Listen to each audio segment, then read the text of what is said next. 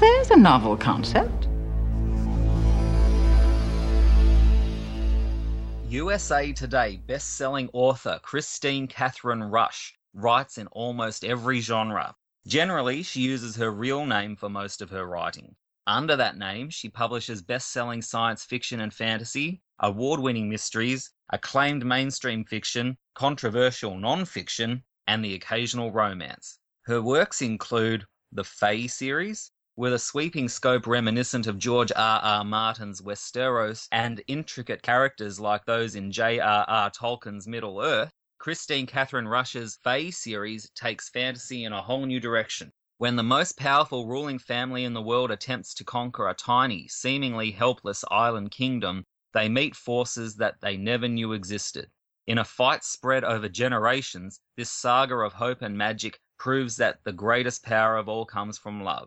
The Retrieval Artist series, a series of 15 books consisting of 7 standalone novels and the Anniversary Day saga, an epic 8-book story of conspiracy, revenge, and shadowy justice. Miles Flint, no stranger to tough cases, walks a razor edge as he and others struggle to save the moon from total destruction.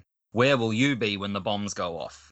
And the Diving series, a space opera set in a vividly imagined far future universe, featuring a strong, capable female heroine blending fast-paced action with an exploration of the nature of friendship and the ethics of scientific discoveries. Her novels have made bestseller lists around the world, and her short fiction has appeared in 18 Best of the Year collections. She has won more than 25 awards for her fiction, including the Hugo, Le Prix Imaginal, the Asimov's Reader's Choice Award, and the Ellery Queen Mystery Magazine Reader's Choice Award. Rusch publishes mystery novels under the pseudonym Chris Nelscott. Publications from the Chicago Tribune to Booklist have included her Nelscott mystery novels in their top 10 best mystery novels of the year. The Nelscott books have received nominations for almost every award in the mystery field, including the Best Novel Edgar Award and the Shamus Award. Her Nelscott mystery novels include the Smokey Dalton series, Memphis 1968, Black P.I., White Client, and Martin Luther King's On the Way. Memphis P.I. Smokey Dalton is hired by a wealthy woman from Chicago to find out why her mother left him $10,000 in her will. Toss in the fact that 1968 Memphis is a racial powder keg set to go off, with an ongoing sanitation workers' strike and the impending arrival of Dr. Martin Luther King Jr. contributing to the mix. Now add in that Smokey's developing a strong and apparently mutual attraction to his white client, and you've got one hell of a read that offers an unflinching look at a pivotal moment in American history. He's an appealing private eye, a loner with a strong set of ethics, burning with anger at the injustices he sees every day, but careful to distance himself from the struggle for equality swirling all around him, or any personal involvement. He doesn't even commit himself to his profession. He prefers to call himself an odd jobs man. But the distance Smokey tries to keep is rapidly shrinking, even as his attraction grows, and it soon becomes obvious that somehow, somewhere, his client's life and his are inextricably linked. Rusch writes goofy romance novels as award winner Christine Grayson, romantic suspense as Christine Dexter, futuristic science fiction as Chris DeLake, and has sold a number of short stories. She also edits, beginning with work at the innovative publishing company Pulp House, followed by her award-winning tenure at the Magazine of Fantasy and Science Fiction. She took 15 years off before returning to editing with the original anthology series Fiction River, published by WMG Publishing. She acts as series editor with her husband, writer Dean Wesley Smith, and edits at least 2 anthologies in the series per year on her own. Rusch is one of the few people who can boast having both Star Wars and Star Trek on her resume, being the author of Star Wars The New Rebellion and writing or co-writing 10 novels set in the Star Trek universe. Sandy Schofield is the pen name that Kristine Kathryn Rusch and her husband Dean Wesley Smith use for their collaborative writing works. Leapers will know Sandy Schofield best as the author of the Quantum Leap novel Loch Ness Leap. Dr. Donald Harding, theoretical physicist, believes only in science. His son Travis believes in the unbelievable. It's March of 1986 when Sam leaps into Harding, who has come to Loch Ness, where his son is attempting to prove the existence of the fabled monster. Ziggy says that there is a 50% chance that Sam is there to keep the two from becoming permanently estranged. But Sam suspects that there is something more to the leap, something concerning Travis Harding's girlfriend, an oddly familiar young woman who calls herself Dixie Fuller. Sam is right. He is not at Loch Ness for Donald Harding's son. He's there for his own daughter, and what he does will be the key to her future, as well as his own. Now please enjoy my conversation with Kristine Kathryn Rusch. This is a warning for all new leapers. There may be spoilers of Loch Ness Leap and the Quantum Leap series in general. Thanks so much for joining us, Kristine. Thank you for asking me. Because quantum leap's a really unique concept in that you could come up with any situation or scenario and create a story about it, how did the story Loch Ness Leap come about? Well, I wrote Loch Ness Leap with my husband, Dean Wesley Smith. And we've both been interested in the Loch Ness Monster and everything else. And so we were talking to Ginger Buchanan, who was the editor of the Quantum Leap books at the time. And she suggested that, well, initially she suggested that we all go to Scotland together to research the book. But of course, there wasn't enough money in it for that. But, we sat around and we were talking about Loch Ness and the monster. And would it be cool? Because then we would be able to find out if the monster actually existed. And that's kind of the genesis. We wanted to write a Quantum Leap book. We wanted to write one for Ginger. And then we got all silly. And somehow we ended up with the Loch Ness Monster in Scotland. Well, it sounds great. At least you've got something to talk about there. And you obviously did a lot of research about Scotland for the book. How long do you think the research took, and how did you get your information if you didn't go over there? Well, the research took off and on about a month. We have a lot of friends from Scotland.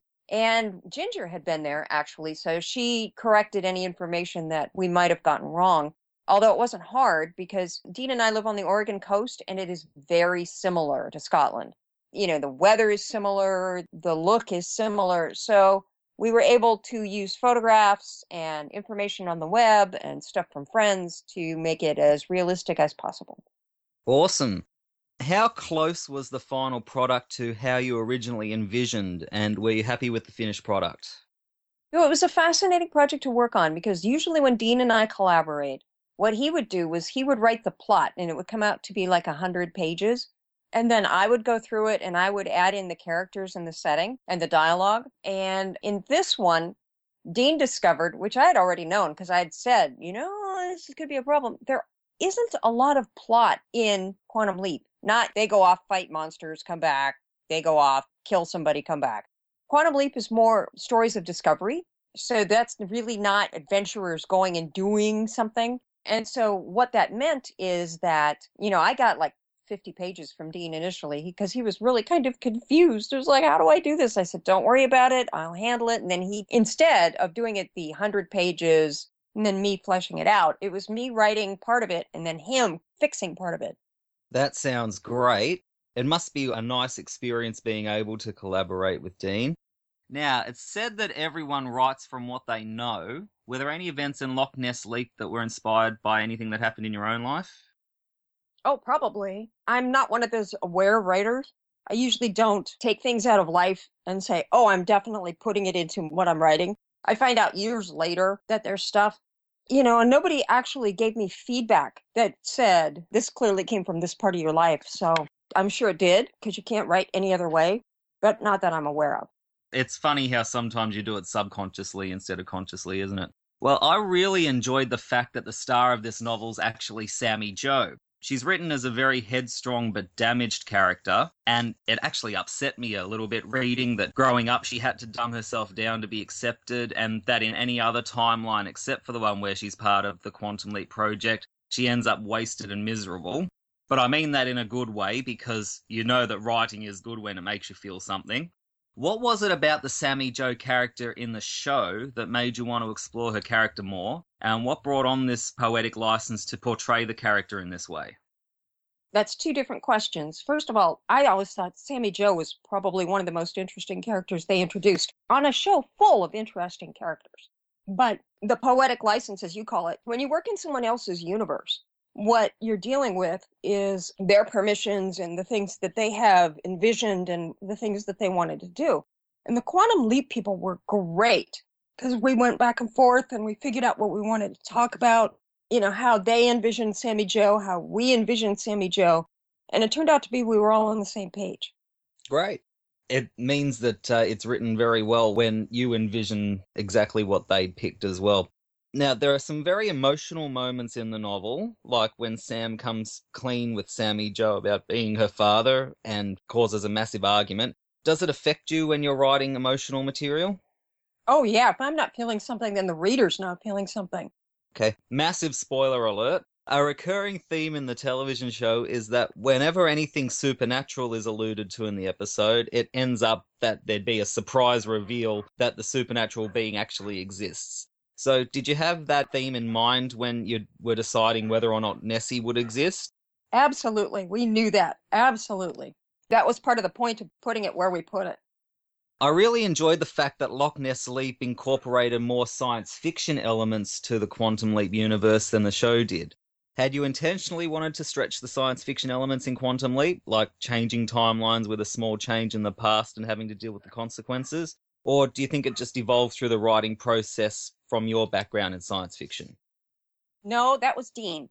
The thing he liked about Quantum Leap and the thing he worried about with Quantum Leap was exactly that, the changes in the timeline. He writes a lot about time travel, and he thinks about it a lot more than I do. And I write a lot about time travel too, but he really thinks about the implications and the science and how it's all going to work. And he really wanted that in there. This is kind of a silly question, but is it difficult to write when you have to have the words printed phonetically, like Mrs. Coleman's Scottish accent? Yes, it is, because you have to think about it.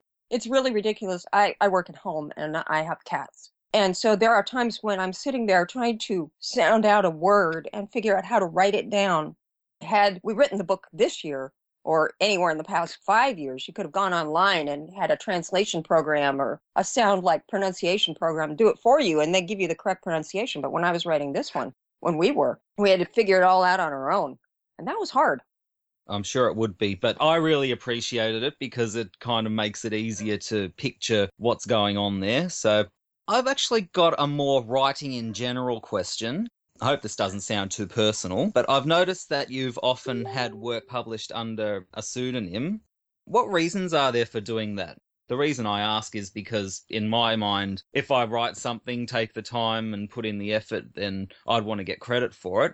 I'm just wondering what reasons there might be for writing under a pseudonym. Well, when I started, and through the 80s, 90s, and early part of this century, traditional publishing was the only place that you could publish your work. There was not indie publishing, there wasn't publishing online, and any of that stuff. And so every genre had a different level of sales. And in order to sell a book, the other company would look, if you were selling from company A or to company B, the other company would look at your sales figures and offer you an advance based on your sales numbers. Now, in the United States, romance is the highest selling genre still. And so you could sell a romance novel at 100,000 copies, and that would be fantastic in science fiction. At romance, it was pretty good. But if I kept the same name for romance and for science fiction, if I wrote a romance book that sold 100,000 copies, I'd get a lot more money for my next science fiction book. But then it would only sell 20,000 copies, which is a complete death in romance. And so you had to have, in those days, more than one name if you wrote in more than one genre. And when Dean and I were starting to write together, we had 6 names. And so we couldn't figure out how you'd put them on a book cover.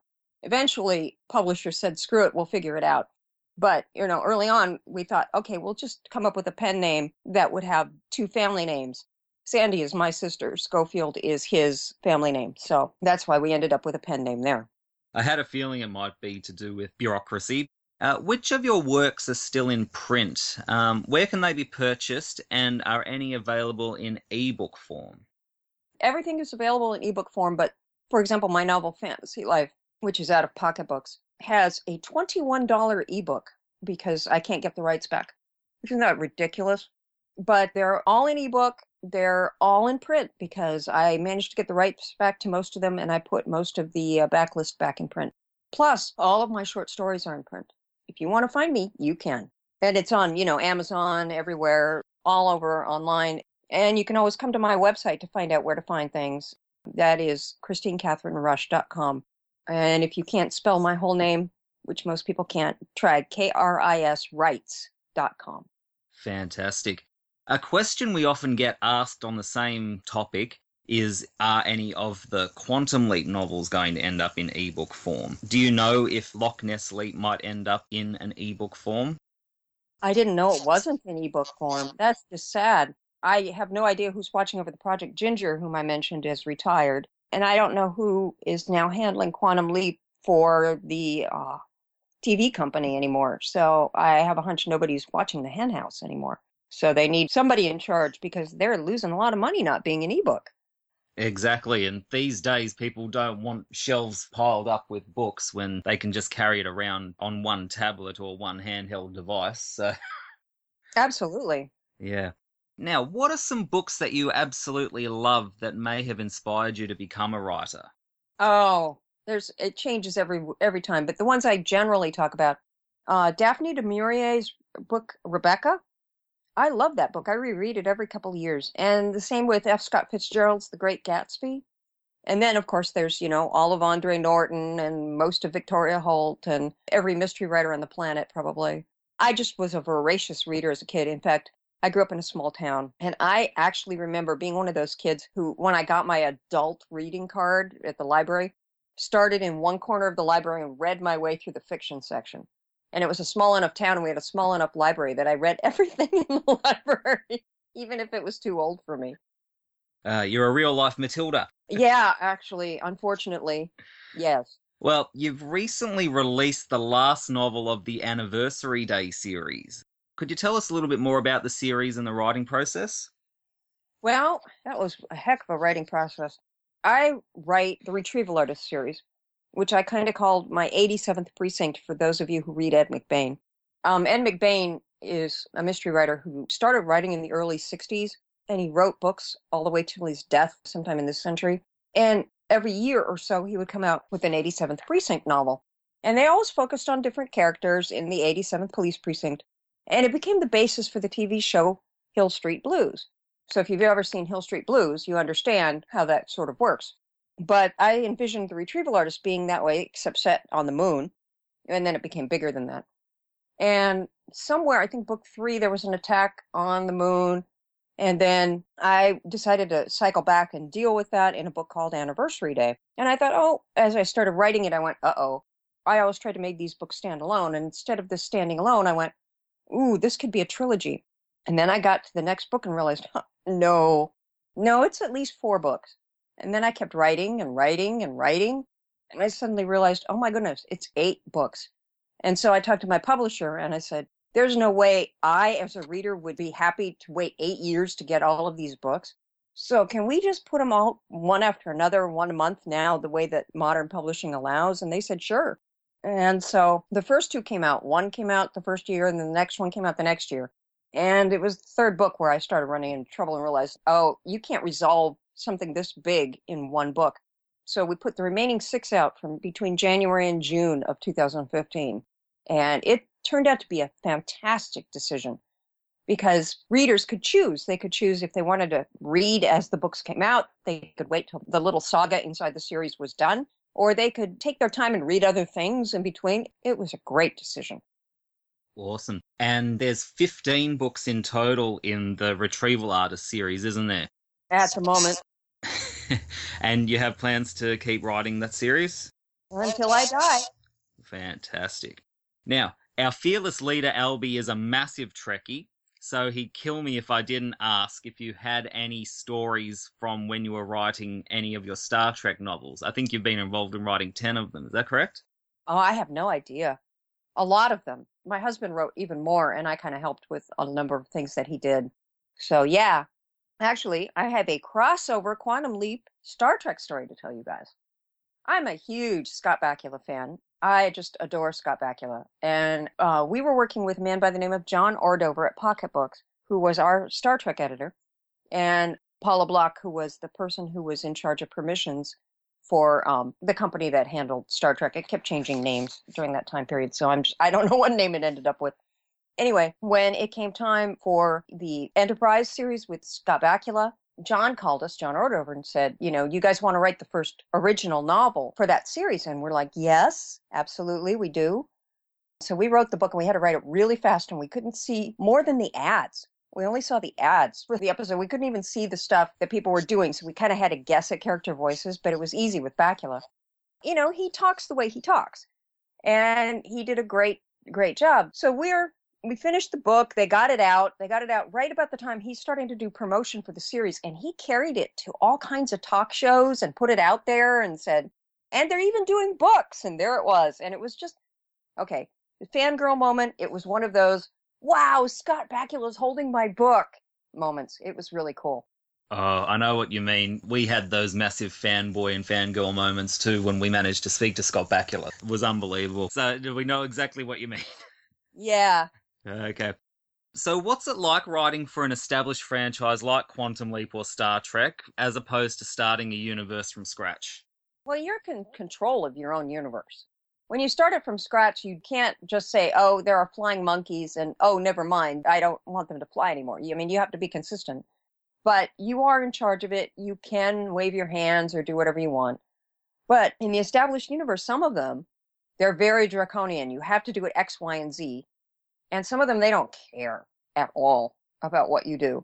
And I actually kind of prefer the ones that are in the middle because they actually care about their product and they care about their universe, but they want to have you have creative freedom. And so it's really different. It's a stretch as a writer to write for somebody else's universe because you need to be able to play in their universe. But I've done it a lot, so it's a lot of fun. The only advice I would give anybody who's thinking about doing it is make sure you love it. Don't ever write in a universe you think, oh, I could write that, but you don't love it because you're going to be spending weeks, if not months, in that universe. Why not do it for something you love instead of something you don't? Absolutely. So how much freedom did you have when writing for Quantum Leap? It was on the far end of the freedom scale. The stories that they told in Quantum Leap, the universe that they had was just the room and all the stuff that they did. The background was pretty shallow. So you had a lot of freedom as opposed to, say, Trek, which had decades of history that you had to touch. And the hardest one for me was Star Wars. I did a Star Wars novel. And they were in control of everything because they thought that was going to be canon. And then, of course, they threw it out when this new movie came about. But for the longest time, they thought that was going to be canon. So, I mean, they had to approve every word. I mean, I remember at one point they went through and changed common words because they wouldn't be used. One of them was windshield, I think. They wouldn't be used in the Star Wars universe. That was it was like, okay, guys, you're a little excessive here. Well, for a franchise as massive as Star Wars, you do want to get it right because otherwise the fanboys will come at you with flaming torches, won't they? Right, but I was doing this 20 years ago when it wasn't quite as massive. There were only 3 movies at that point. So, I don't even think they used the word windshield in the 3 movies. It was one of those words they hadn't used. So, they had their background stuff. But the problem with the Star Wars universe, Lucasfilm, is they didn't give you the information until after you'd written the book. Then they'd say, no, you can't do it that way. Like, okay, it would have been nice to know that up front. Ridiculous. You're also an editor, at the moment editing the anthology series Fiction River. So for our listeners who might not know, what does being an editor entail? And obviously you've had a lot of experience with editors as an author. Do you think that might have affected how you work as an editor now? Ooh, let's think. Okay, well, what you do as an editor is that you basically curate something. You put together stuff you like. I mean, that's the bottom line. Anytime you read an anthology or, a magazine, it's the best of what you received and what you like the most. And it reflects your taste. And so I think having that perspective really helped me a lot as a writer, because that way I knew rejection wasn't personal. It just wasn't to somebody's taste. Did it affect my other? Yeah, it did affect some of the ways that I work with writers or other editors. And you'd think that it would make me more understanding. And 90% of the time it does. But every now and then you run into one of those editors who is just not very professional. And I always find myself thinking, it's not that hard to be polite. It's not that hard to understand that there are other people on the other side of things. So I think I'm kind of like the waitress who's going off to have a meal in a restaurant. If I get great service, I'm going to give you a great tip. And if I get crappy service, I'm going to be the grumpiest customer you ever came about. And so I think that's my heritage of being an editor with being a writer. But they kind of go hand in hand. And I do a lot more editing projects than I ever thought I would, because I thought when I quit the magazine of fantasy and science fiction, I had retired from editing. And now I think I've got 5 projects going on besides Fiction River. So I'm back doing it. Wonderful. Okay, I've got actually a question that Albie's just sent me.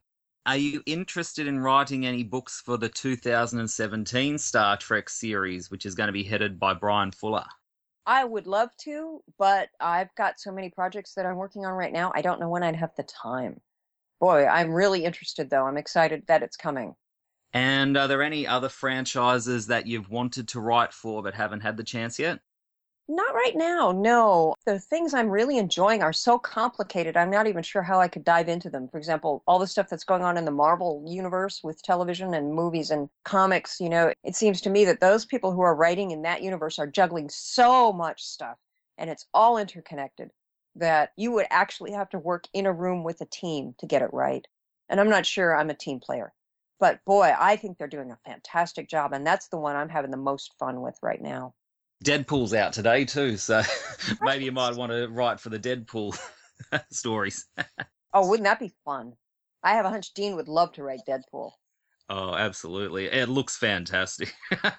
And I It like really- the fact that Ryan Reynolds is in charge and wants it to be as close to the source material as possible and really want to keep it authentic. So going off on a tangent there. Oh, no. When we were watching the trailer for it, he's more the comic book guy than I am. In fact, the reason he couldn't be here is we own businesses other than writing, and we own a comic book store, and we're opening another one. And so he's working with the guys, to work on that this afternoon because they just found this huge collection that they have to price and deal with. Anyway, he saw the trailer for Deadpool, and he started bouncing like a 3-year-old up and down in his chair, and he said, "Wow! They got it. That's Deadpool. Oh, this movie's going to fail. Oh, it's wonderful. It's lovely. That's just Deadpool. They actually got it. They got the tone." He was so excited. He was just really thrilled. Oh, I am too. I can totally understand that. Well, I hope we get a chance to talk to Dean at some point. I know he's expressed interest as well, so we'd absolutely love to talk to him and find out what he thought of the movie after he's had a chance to see it. Oh, absolutely. He'll either love it or hate it. I can guarantee you. I had to drag him to Guardians of the Galaxy because he did not like the comics. And so after I saw the movie by myself, and then I dragged him to it, he's like, "I can't believe I'm going to go see Guardians of the Galaxy." And then he was ready by the end of the movie to see the next one until it was about Howard the Duck. And then he was like, "I don't know." And I'm like, "You're going to go. You like this one. You're going to go." So he's not on the fence at all about these. He either loves them or hates them. And so far, he's loved all of them. So I think it'll be that way. Well, at the very least, if the first one's anything to go by, the soundtrack's going to be fantastic. Oh, absolutely. I mean, wow, because that first one was fun. Well, the second one, I can't imagine it being anything but fun. And you've just made me think of something else I want to ask as well, because talking about the music in Quantum Leap really sets the scene as well. Have you ever thought about what sort of music or songs might go with what you're writing, and does that ever kind of inspire you as well? It really does. Sometimes when I'm writing, it's pretty straightforward. When I wrote Star Wars, of course, you had to play John Williams. And Dean said he's never gotten so sick of something his entire life. I'm still not sick of that music, but he did. And then sometimes I don't play any music at all. And sometimes I play a soundtrack over and over again. I wrote a book called The Death of Davy Moss, which is a straightforward kind of romance mystery novel. And I built a soundtrack for that I played over and over again in my office while I was writing that one. And some of it crept into the book because it's a book about music. So it just depends on the project. Awesome. Well, hopefully when we get the Blu-ray release of Quantum Leap, they don't butcher the music like they did with the DVD series in America. That was horrible because the music really was another character in the series and helped to set the scene and the time. And you have a special promotion on your website at the moment called Women in Fantasy Story Bundle. Would you be able to explain to our listeners what the promotion entails and how they'll be able to take advantage of this generous offer? Well, I've worked with Story Bundle a number of times. It's storybundle.com. And if you're interested in reading ebooks, it is the place to go. You can get a bunch of ebooks for a price that you pretty much set yourself. There are minimums, of course. The Women in Story Bundle came about, Women in Fantasy Story Bundle. I did a Women in Science Fiction one last August. And both came about because I'm working on this huge project. I was talking to young writers, and especially young women writers, and they kept telling me that there were no women in science fiction, present company excluded, and I got really offended. And I was like, "What do you mean? What about Lois McMaster-Bujold? What about Connie Willis? What about..." And I started listing all these writers, like Anne McCaffrey, and a lot of these young writers had never heard of them. And I'm like, "What is wrong with you?" And then I actually started looking because I was teaching a science fiction class, and I thought, I'm just going to show these people, what they should be reading. And I realized that most of the short fiction in particular by women was never reprinted. And so there's all these classic stories, award-winning stories by wonderful female writers that for some reason were never ever reprinted. I mean, Damon Knight did a collection of, science fiction of the 1930s and didn't include C.L. Moore, who was one of the major writers of the 1930s. And so I thought, okay, well, I got to correct this. The reason nobody thinks that women write this stuff is because they can't find it anywhere. And I found it as a kid, but those books all went out of print. So I'm working with Baen Books and a couple other places, and we're starting to put some of this stuff back in print. We got other projects that are coming, and two of the projects were the story bundles. The one last August did really well, and now the Women in Fantasy story bundle has novels and novellas and one short story collection by women writers. And some of them have been writing for decades, and some of these writers have just started in this century. And it's a great way to get introduced to a bunch of writers. There are 10 books. You can get them all for $15, and you can end up donating to a charity. At the same time, the charity we picked for this one is the Pearl Foundation, which is put together by Janice Ian, the singer-songwriter, and her partner, Pat. And it's named for Janice's mother. Janice's mother went back to school when Janice was a little girl and had to do all that struggling stuff that you do when you go to college as an adult. You still have to pay all your bills and take care of your kid and go to college. So the Pearl Foundation is a scholarship fund to benefit older students. So you can go through the Pearl Foundation, and you can get 10 books for $15. And I think that's just such a great deal. And that's at storybundle.com. And it's only until February 23rd, so you got to hurry. You've also just made me think of something else too. A friend of the podcast that we have is Deborah Pratt. And I'm sure she would be very upset if she found that people didn't know about women in science fiction as well, her being so prolific in it too. So maybe we can get you in touch with her and get her involved in those sort of projects too. Oh, thank you. That would be wonderful. It just reminds me too, like there are situations in the show and also in Loch Ness Leap which I don't think would ever appear if they weren't written by a woman. Like when Sam leaps into a woman for the first time and has to experience sexual harassment, or in Loch Ness Leap where Sammy Jo has had to spend her life dumbing herself down so that she'll be accepted at school and so that she can find herself a good husband and that sort of thing. We really need women in all our genres so that we can get a better picture of what happens in life and be able to bring change where it's needed. Would you agree with that? Absolutely, yes. And, the thing is that women have been a part of the science fiction and fantasy field since it started. It depends on when you date when it started, but there have been women from the beginning. And the first female editor in the modern era was part of Amazing Stories in 1926. She was an assistant, unless you count the female editor of All Story magazine, which started at the beginning of the 20th century. So women have been there. It's an inherent bias in who you are. So if you're a white male and you're editing stuff, you tend to pick things that are from part of your worldview. And if your worldview is white male, then you're going to pick white men. And my worldview is women, so I'm going to pick women. And if you're African American, you'll pick more African American stories just because it kind of goes with your culture, your heritage, your upbringing. And unfortunately, the curators of science fiction from the middle of the 20th century forward were all white men, with the exception of Judy Merrill. She did Year's Best. And so a lot of the reprint anthologies, the best science fiction of this year or the best this and that, would leave out the award winners by the women and put in stories that didn't get any attention at all, but they spoke more to the editor. And so it was not an intentional bias. I'm not saying that they were necessarily being that way because, they were trying to exclude women, but it happened. And now it's just got to be fixed. So I think part of my mission is kind of backwards looking in a way. It's like, let's not lose all this wonderful work that all these people had done. And that's why one of the other projects I'll be doing with a man by the name of John Helpers, another editor, is we'll start a series of Kickstarters at some point, probably later in the year, of trying to redo all the award volumes. And so you can see the Hugo Awards from like 1966, which is when Anne McCaffrey won for her first Pern story. But there are a bunch of other stories by men and other people that have disappeared because they weren't picked as, quote, classic, unquote. They're great stories and they need to be reprinted. So we're going to try to do that. And we're going to set it up as a Kickstarter. As I said, I'm editing way more than I expected to be. Well, it sounds fantastic. I'm really looking forward to experiencing that, and we'd be happy to promote everything that you're doing on the Kickstarter as well. So let's move back a little bit to Quantum Leap now.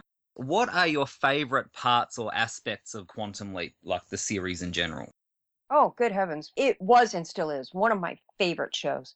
It combined time travel, it had Scott Bakula, and it told stories with heart. And I love that. And then it would, as you mentioned, point out things about the world that you didn't necessarily know, or that somebody didn't know, or his character didn't know. You mentioned the one where he went back as a woman. I didn't remember that one as strongly because I am a woman, probably. And so the stuff he learned wasn't that unique to me. But when he went back as an African American man and experienced some of the stuff from that time period, boy, that really stuck with me. And the attention to detail, the way they were able to pack such a punch in 45 minutes and still convey the sense of the time period. It could have been so bad, that show. I mean, it could have been so awful where every episode was exactly the same. This poor man was struggling. But he was actually trying to do in the series, he was trying to do something interesting every single time. And he landed on his feet. And we managed to learn something, but he managed to touch a life before he left. And I just love that. I think one of my favorite episodes was when he went back and tried to save his father's life. That is science fiction kind of time travel geekiness, you know, where does he mess with this? Doesn't he? It was really wonderful. Yeah, I had very similar experience to you with the Color of Truth episode. That was the first episode I'd ever seen, and it's what got me hooked because I would never have experienced anything like that because I am white and obviously living in this time period as well. And just to see things like not being able to get medical help just because of the color of your skin. And yeah, after that, I was completely hooked. Yeah, it was a brilliant episode. And then they had fun ones. The Man in La Mancha episode is one of my favorites. So... Oh, don't get Albie started on that. He'll be singing Man of La Mancha songs until the cows come home. I'd love to hear it. Okay. Did you ever feel any extra pressure writing about what's become one of the most beloved series on the planet? I always feel pressure when I write something in somebody else's universe because, as I said before, I'm writing from a place of love. I am a fangirl first. I am a reader first, a fangirl first. That's how I came into all of this. And so I have this huge respect for the worlds that I'm writing in, and I don't want to screw them up. I don't want to be the person who wrote the book that everybody says, oh, she wrote the crappy book, or she didn't understand what they were talking about on the show. I didn't want to ever be that person. So, yeah, it always feels like a major responsibility whenever I go into somebody else's universe. I try to do the best I possibly can.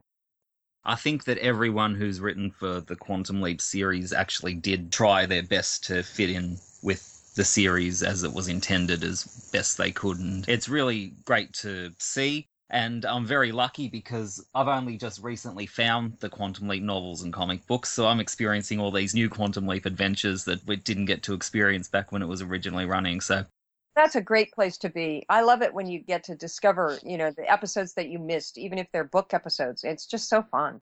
Oh, it really is. And one of the fun things we like to do is if someone's written about something that we've been discussing or that we had noticed in the show. So, okay, have you written or do you have any plans to write any other Quantum Leap stories? And if so, where would you have Sam leap to next? No, I'm not going to write another Quantum Leap story because they're not doing the book franchise, and I don't have time with all the other stuff I'm doing to write fan fiction, unfortunately. I don't know where I'd have Sam leap next. Maybe the American Civil War, because that's something I'm working on right now. And there are so many pockets of the American Civil War that just aren't being looked at, or maybe Reconstruction right afterward, because that's a fascinating time period. But he has to jump in his lifetime, so I'd have to figure out how I'd make that happen. See, I'm already going. Yeah, well, as long as he leaps into a blood ancestor with DNA similar enough, he'd be able to leap back further than his lifetime. We managed to get that into the show, so that's true. Awesome. Well, there you go. That's how you could do it. I've put the little catalyst in your head now. There you go. Now I'm really thinking about it. Yeah. Thank you so much for joining us. I've had a fantastic time talking to you, and you've given me a lot to think about and a lot to put on my reading list. So Good. Well, this has been a lot of fun, and thank you guys.